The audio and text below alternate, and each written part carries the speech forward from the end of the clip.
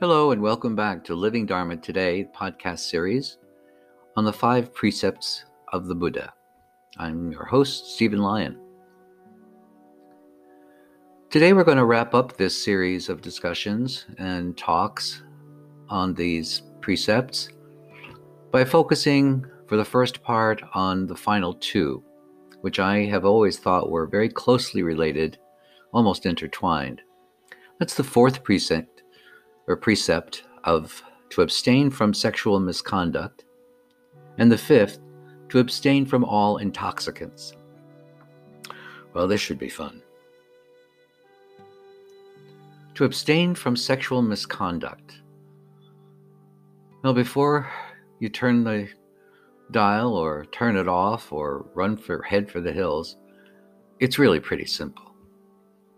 And the question I need to answer is, am I free to engage in any kind of sexual relationship with this person or that person, or am I not free? Am I married? Am I partnered? Am I engaged? Am I engaged in an exclusive relationship? Have I led anyone to believe that I am exclusively seeing them and them alone? If the answer to any of that is yes, any of those questions is yes, then no, I am not free. I have suspended that freedom by the promises I have made, the vows I have taken, I guess even the implications I've allowed to foster.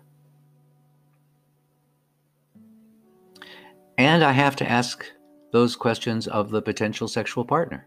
Are you free? And of course, the web is getting involved in all the rationalizations. Well, yes, I'm married, but my spouse and I don't understand. And it's nonsense. You're either free or you're not, according to the precept. Why would I abstain? Why would I find it necessary to go through all that? Well, first of all, it doesn't take very long. And secondly, if I am authentically, genuinely concerned and interested and committed to living a life of harmlessness, a life where I don't hurt anybody, deliberately or inadvertently, then those questions are necessary. I don't know the answer to the question for the other person, but I know them about myself. And I can deceive myself for the momentary physical pleasure of sex.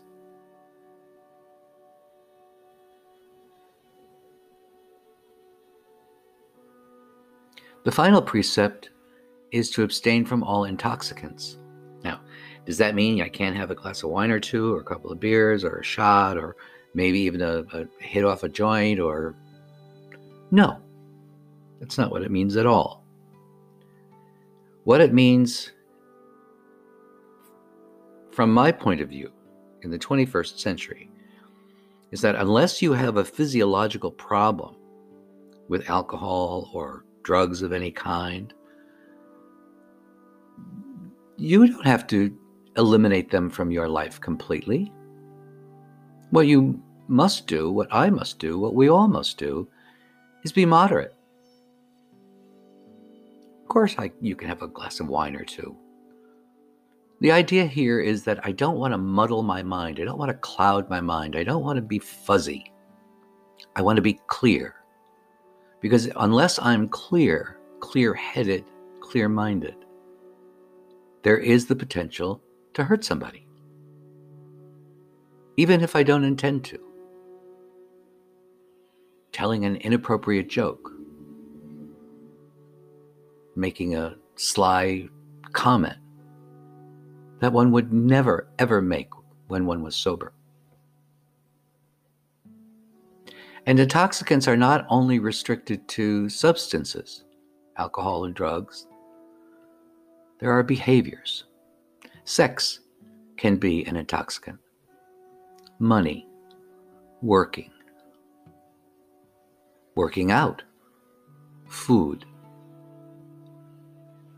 any number of things can certainly be intoxicating in the sense that they relieve a sense of boredom or sadness or emptiness, any number of things. So an intoxicant is a behavior as well as a substance. And if once again I'm devoted and clear-minded about my decision to live an ethical life and not cause harm to anybody to the very best of my ability, then I don't have the right to then turn around and say, oh, except on Saturday night, That's not how it works, I'm afraid. So these last two precepts really are wonderful ends to the study of the five, and they're so beautifully matched with the previous three. Again, if I'm committed to living a life without hurting others and myself, then I'm not going to lie. I'm just not going to do it. I'm not going to speak harshly about or to another person. I'm just not going to do it. I'm going to try to find another way. I'm not going to kill deliberately or to the best of my ability, inadvertently, another living thing. Just not going to do it. I'm not going to take what isn't given to me or what isn't mine to take. I'm not going to steal. Most importantly, I'm not going to deprive another person of his or her peace of mind. To the best of my ability, I'm not going to do that. I'm not going to engage in sexual activity that has even the threat of harm, damage to another relationship, damage to my own relationship, damage to self-esteem, damage to another person's self-esteem. I'm just not going to do it. And I'm not going to live a life of foggy brain, muddled brain. I'm not going to engage in activities or imbibe substances that make me fuzzy. I'm just not going to do it. Because my goal is to live my life ready, open, clear-minded, and attentive enough to experience everything that life has to offer. Where is this path leading me? I have no idea. But I just know from the last 15 years living this way, I've had a great time, a great life. Not without sadness and loss and challenges and troubles and fears and frustrations, but nothing like it used to be. The impermanent aspects of all of those things have really become very, very real in my life. Very real in my life.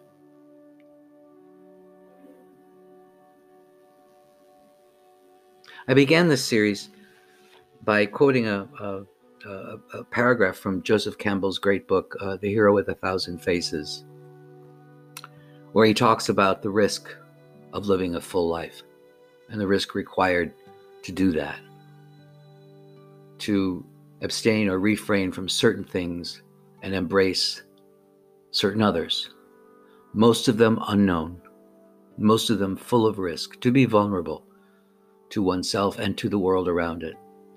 Because without being vulnerable, well, there isn't going to be much happening. The experience of life will be exceptionally limited, and that is rather sad. And the beauty of that is that so many have gone before us, taken these risks, lived this way, and tell us that the nature of their lives have just blossomed. So Campbell wrote about that very succinctly. And I'm hoping that after having listened to these podcasts and thought about some of these precepts and started to incorporate them into your life a little bit and examine them in a very critical way, that by hearing this excerpt from Campbell may reveal just how powerful and prescient it is. He says, we don't have to risk this alone, for the heroes of all time have gone before us, and the labyrinth is thoroughly known. We only have to follow the thread of that path. And where we had thought to find an abomination, we shall find a god. Where we had thought to slay another, we shall slay ourselves. Where we had thought to travel outward, we shall come to the center of our own existence.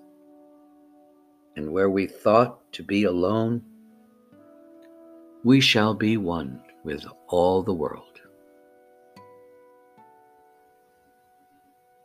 I'm your host, Stephen Lyon.